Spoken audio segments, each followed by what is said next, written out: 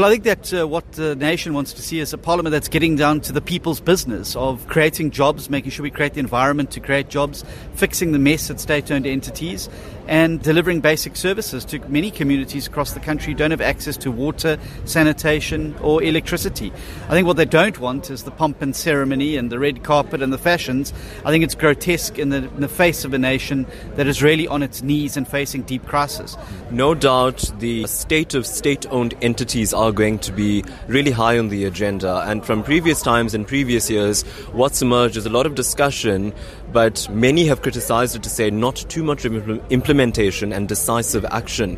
Your thoughts on where this should be at the address? The President this evening should announce that they're selling off Eskom's coal-powered stations to settle its debts, that they're going to lift the cap and allow private households, businesses and industry to generate electricity and send it into the grid and be able to be recompensated for that, and to unleash independent power producers so that we can break this monopoly and never again be in the situation where we are now, where we're beholden to a single state-owned monopoly to keep the lights on in South Africa.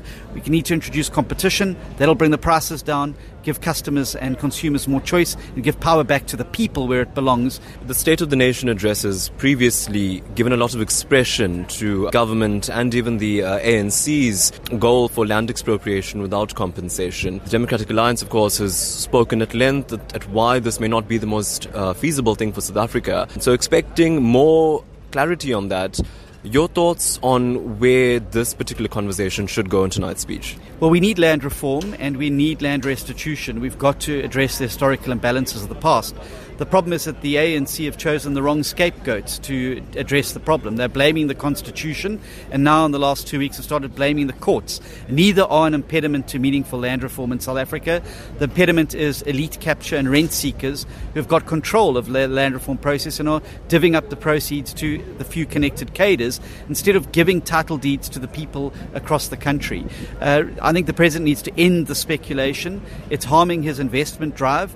No serious international investor is going to locate a factory with the jobs that we so desperately need here in South Africa if there's a prospect that their property rights are going to be completely undermined. I think a final one, and no doubt we're all geared up for a very long night here with the impending disruptions as promised by the economic freedom fighters. Your thoughts on that? A disruptive house is likely to have on international perception of South Africa?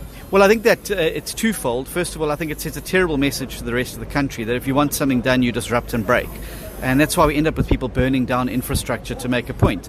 Parliament is a place where you have a clash of ideas and an exchange of ideas, and you use your arguments to win the day. Violence has no place in a place like Parliament, and disruption, the likes of which we've witnessed over the last few years, has no place in a parliamentary democracy.